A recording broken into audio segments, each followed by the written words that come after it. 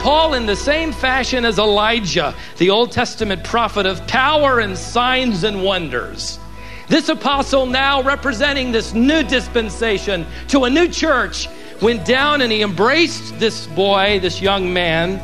They had already begun the Middle Eastern wail over the dead, and Paul said, "Stop!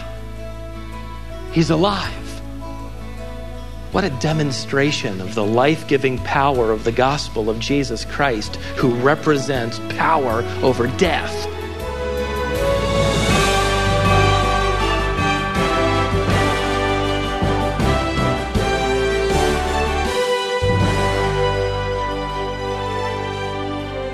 God can heal people, but healings can also be staged by false teachers. God can perform miracles, and signs and wonders can also be counterfeited. In fact, you've probably seen videos of false teachers performing false miracles in our day. So, what's the definitive proof that Jesus is the Son of God? Well, it's the resurrection. In Acts 20, that reality was dramatically illustrated as Paul was preaching in the city of Troas. Keep listening to learn how. This is Wisdom for the Heart.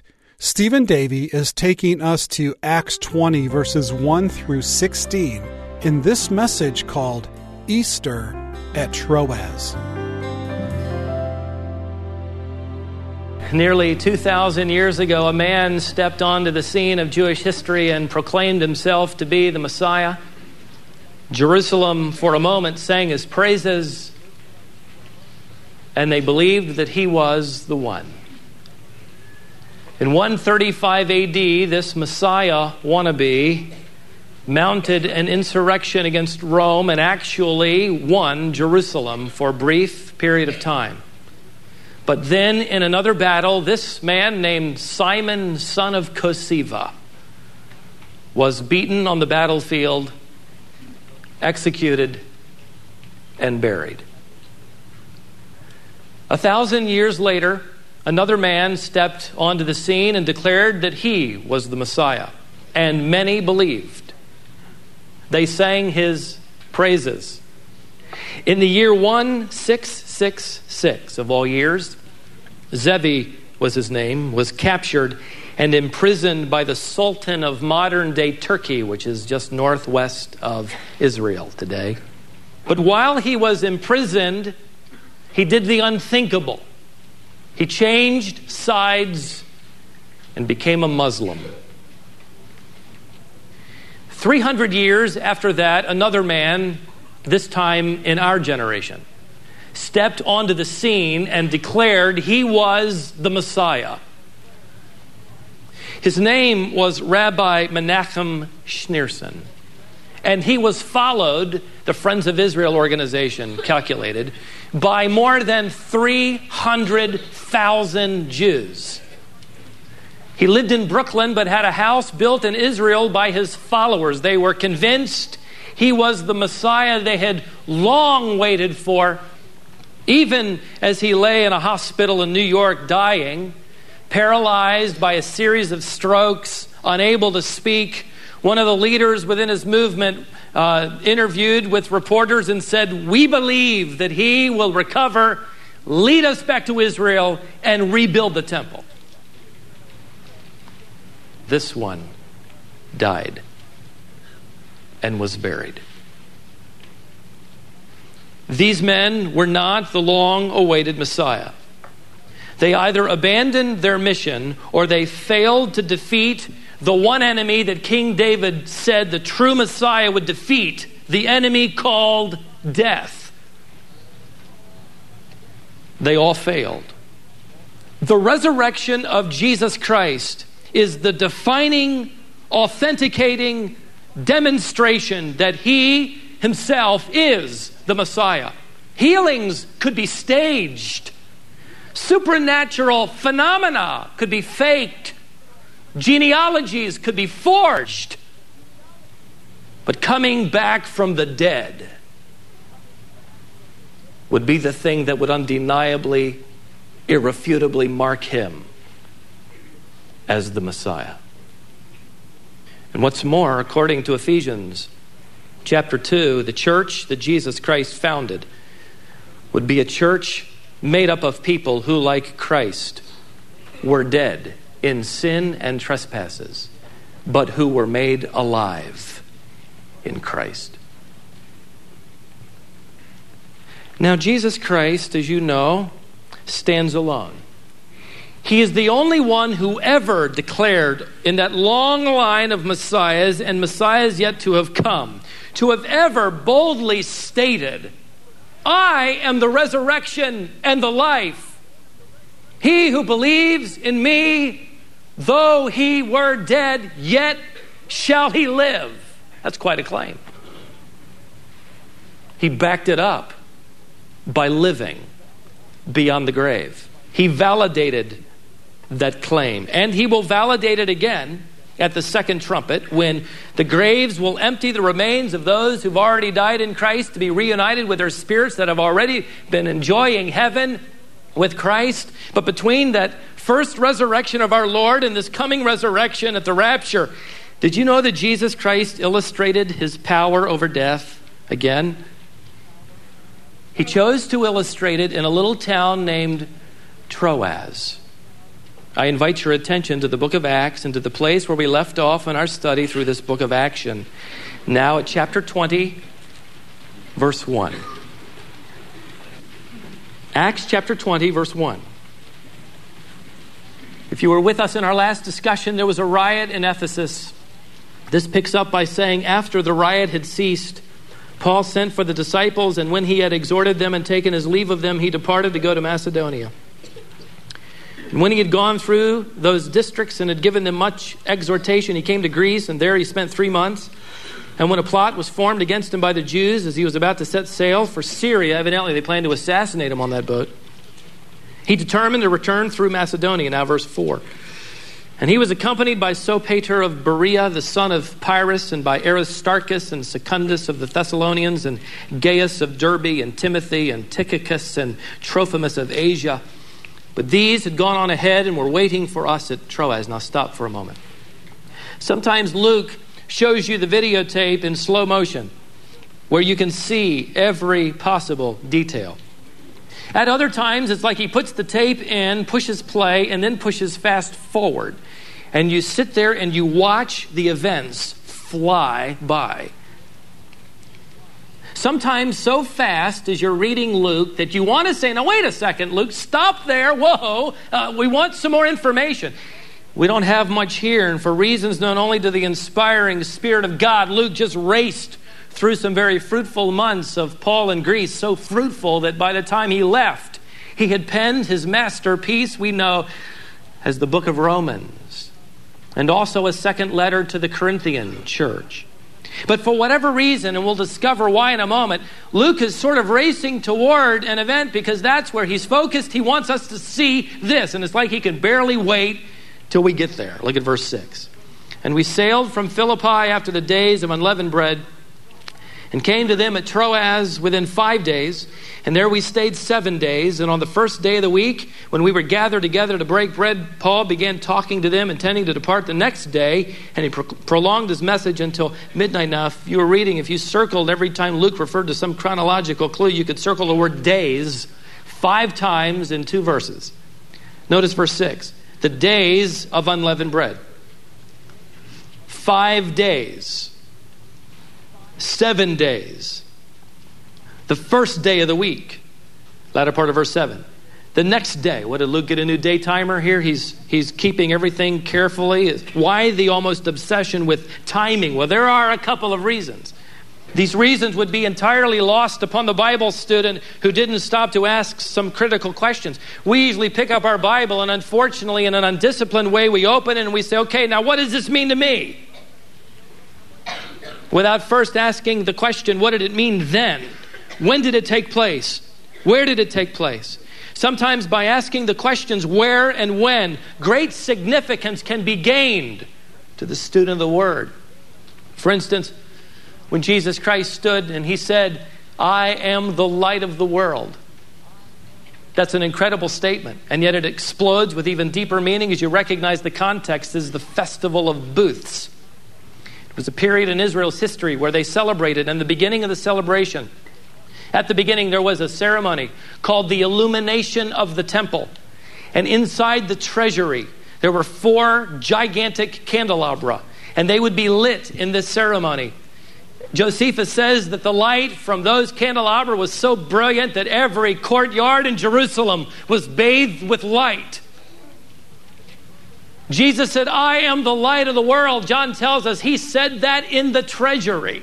Interestingly enough, he said it the day after the festival ended, which means now as his backdrop, he has these large candelabra that have been snuffed out and the temple is once darkened.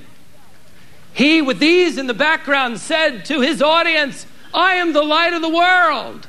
You who follow me will never walk in darkness. As if to say the light of Judaism would last only days, but his light was eternal. Well, when you come to Acts chapter 20, if you ask the question that Luke evidently wants us to ask, okay, Luke, say again, when did this happen before we get to what happened? Notice verse 6 again. After the days of unleavened bread. What was this period of time known as?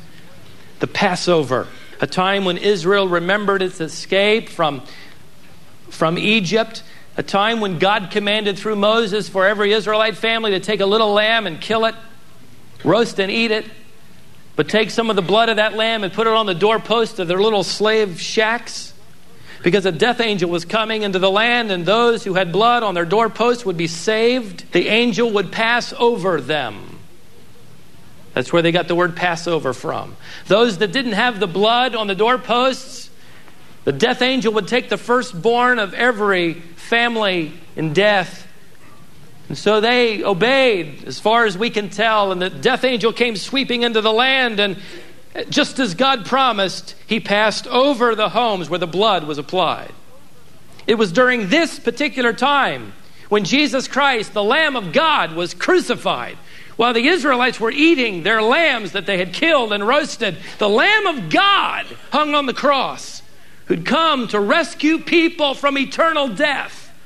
Now, this text tells us it was after that. That is, after the crucifixion. After the time when the Lamb was slain. So what are we waiting for next? What comes next? Easter. A time when we remember, as it were, the resurrection of Jesus Christ. That was the time when this was going to occur. Now notice again verse 7. On the first day of the week, when we were gathered together to break bread, there's another important piece to understand. This is the very first time in the New Testament where we read that the church met collectively on Sunday. It would become known by the time you get to Revelation chapter 1 verse 10 as the Lord's Day. It was a day in which Jesus Christ arose from the dead, and it became a significant day that the church selected to worship the resurrected Lord. So by the time you get to Revelation chapter 20, they are celebrating, they are breaking the bread, definite article indicating communion. They are remembering his death, his burial, and his resurrection on the Lord's Day, because that was the day when Jesus Christ rose from the dead. Now, with that as introduction, let's find out what happened. Now that we know when it happened. Verse 8. And there were many lamps in the upper room where we were gathered together. Now notice Luke uses the word we. He's an eyewitness to this account about what's about to happen. Verse 9. And there was a certain young man named Eutychus sitting on the windowsill, sinking into a deep sleep. And as Paul kept on talking, he was overcome by sleep. Stop here. I find it incredibly encouraging that somebody fell asleep even when Paul was preaching. I just wanted to say that you can go back to sleep now. By the way, here, better to fall asleep in church than come to church and never be awake. It says here that Eutychus was overcome by sleep. The tense of the verb indicates that he was fighting it.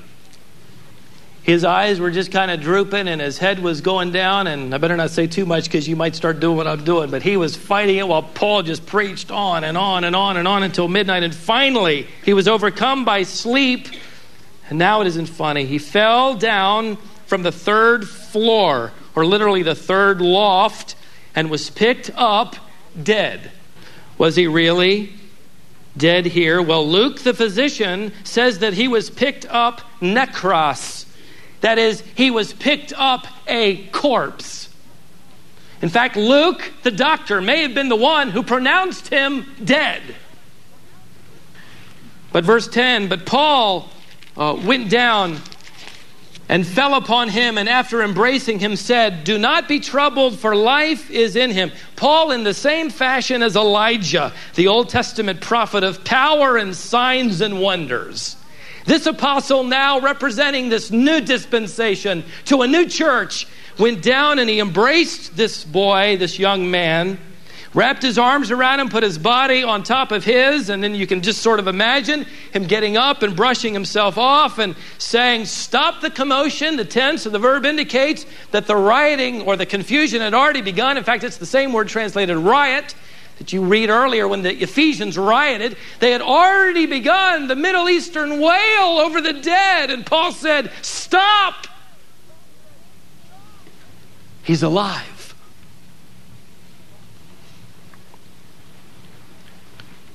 And when he had gone back up, verse 11, and had broken the bread and eaten, he talked with them a long while until daybreak, and so departed. And they took away the boy alive and were greatly comforted. What an illustration of resurrection power. What a demonstration of the life-giving power of the gospel of Jesus Christ, who represents power over death. Now, are all these things coincidental to the text? Did these things just kind of happen in a happenstance way? Or are they significant to the event that occurred? They are significant. Passover has just ended. The Lamb has been slain. Christ had been crucified. Now Easter is in the air. And this event occurred on the first day of the week, the day when Jesus Christ came back to life. The day here in Acts chapter 20, we find the church perhaps for the first time, or at least recorded in the first time as having met together corporately to worship the resurrected Lord. And you remember the primary theme of Paul's preaching was what? The resurrection. And in this long sermon, no doubt he's somewhere in there talked about the resurrection of Jesus Christ. Can you imagine this for a sermon illustration? Imagine following the preaching of the resurrection, we will have a live demonstration. And that's exactly what happened. There are even more analogies that can be drawn here. For instance, all mankind is in a fallen state. For all have sinned and fall short of the glory of God. Paul writes, we were all dead in sin and trespasses. But by means of God's rich mercy, He made us alive. You know, I thought about the fact that Eutychus could do nothing, absolutely nothing for Paul in order to live. You know that? He couldn't give any money to Paul. He couldn't promise to be a more obedient young man. He couldn't turn over a new leaf. He couldn't promise to never sleep in church again. He couldn't get baptized. He could only be the recipient of this gift of grace, the gift of life. Eutychus could never go around Troas saying, you won't believe what Paul and I did.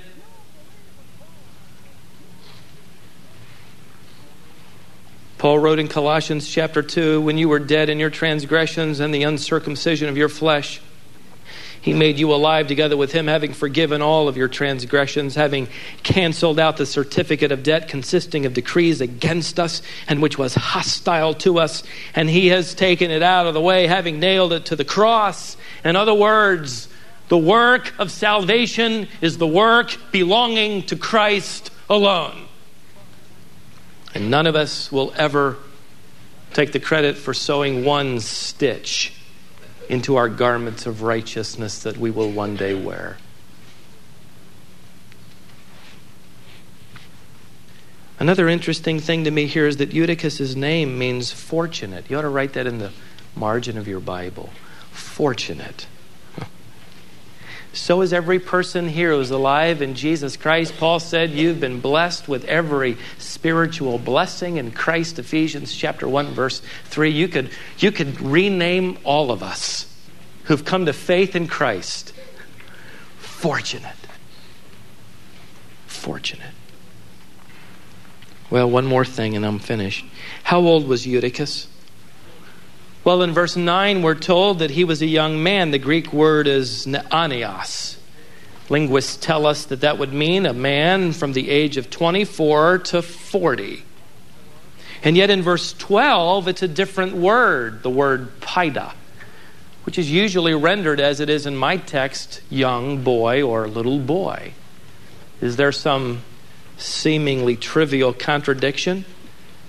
Perhaps. Unless you translate the word in verse 12, paida, differently. You see, the word paida can be translated slave, servant. Here's a man who'd worked all day and was overcome by exhaustion. If there was ever a wonderful picture of humanity, it was Eutychus. Enslaved. Jesus said, truly, truly, I say to you, the one who sins is enslaved to sin. But if the Son shall set you free, you shall be free indeed. John 8, verse 32 says, you shall know the truth, and the truth shall make you free. But Eutychus represents all of us in here at one point in time, enslaved, fallen, dead. But then we are embraced by grace. And death turns into life. And all of this happened around Easter time, the anniversary of the resurrection of Christ and the birth of the church. A church built upon the truth of this true Messiah who declared that he was the one and only true one, who said and then validated and then demonstrated the truth of that claim when he said, I am the resurrection and the life. The one who believes in me, though he were dead, yet shall he live. Father, we thank you for the truth of your word and this incredible statement by your Son that was proven in this little town. Proof to us that life is indeed found in the saving gospel of Christ. Lord, if there are any here today who have been working hard, who've been attempting to find their way into your family, may they become truly fortunate today by realizing they can do nothing at all.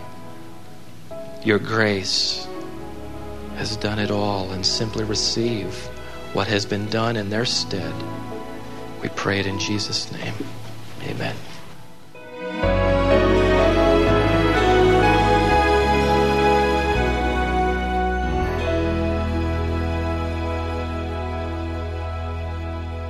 I'm so glad you were able to be with us for this time in God's Word. Thanks for joining us. This is the Bible teaching ministry of Stephen Davey. Here at Wisdom for the Heart, we bring you a message from God's Word each weekday. Stephen's passion is to teach the Bible faithfully and accurately. His desire is that you will grow in your relationship with God by spending time in the Word each day.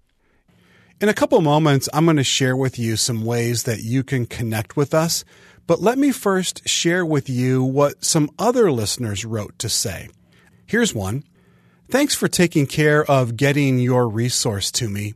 I wanted you and your team to know that I've used your materials for years in my own personal Bible study and in my group studies I host in my neighborhood. 3 years ago, I invited my entire building, which consisted of 10 total apartments, to our study, and 7 of the 10 showed up. In every case, none of them had ever opened up a Bible. It was their first study. My next-door neighbor accepted the Lord last year as a result of this study. The material that I used focused on the Gospel of John, and I used your materials from John to teach the lessons. Thanks again for what you and the ministry does to spread the word. And that came from Vince in Williamsburg, Virginia. And then one more. Your reminder in a past issue of Heart to Heart magazine gave me additional confirmation that God was in control when He called my baby brother into His presence. Thank you for your timely message of love, hope, and faith. You are a blessing to me and countless millions around the world. And that's from Shirley in San Antonio, Texas. And if you, friend, would like to send Stephen a note as well, here's the 3 best ways to do it. You can write to us at Wisdom for the Heart, P.O. Box 37297, Raleigh, North Carolina, 27627. If you want to email us, the address to use is info@wisdomonline.org. And finally, we have a form on our website that you can use to communicate with us. Visit us online at wisdomonline.org, and there's a form there. The magazine that Shirley mentioned is something we'd like to show you if you haven't seen it before. You can call us at 866-48-BIBLE, and we'll sign you up to receive the next 3 issues as our gift. That monthly resource includes articles written by Stephen that explore various topics related to the Christian life. For example, some of the past themes have included the Christian's relationship with politics, the rapture and the tribulation, a biblical perspective on suffering, and more.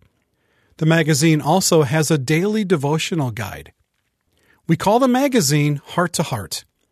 We automatically send Heart to Heart magazine to all of our wisdom partners.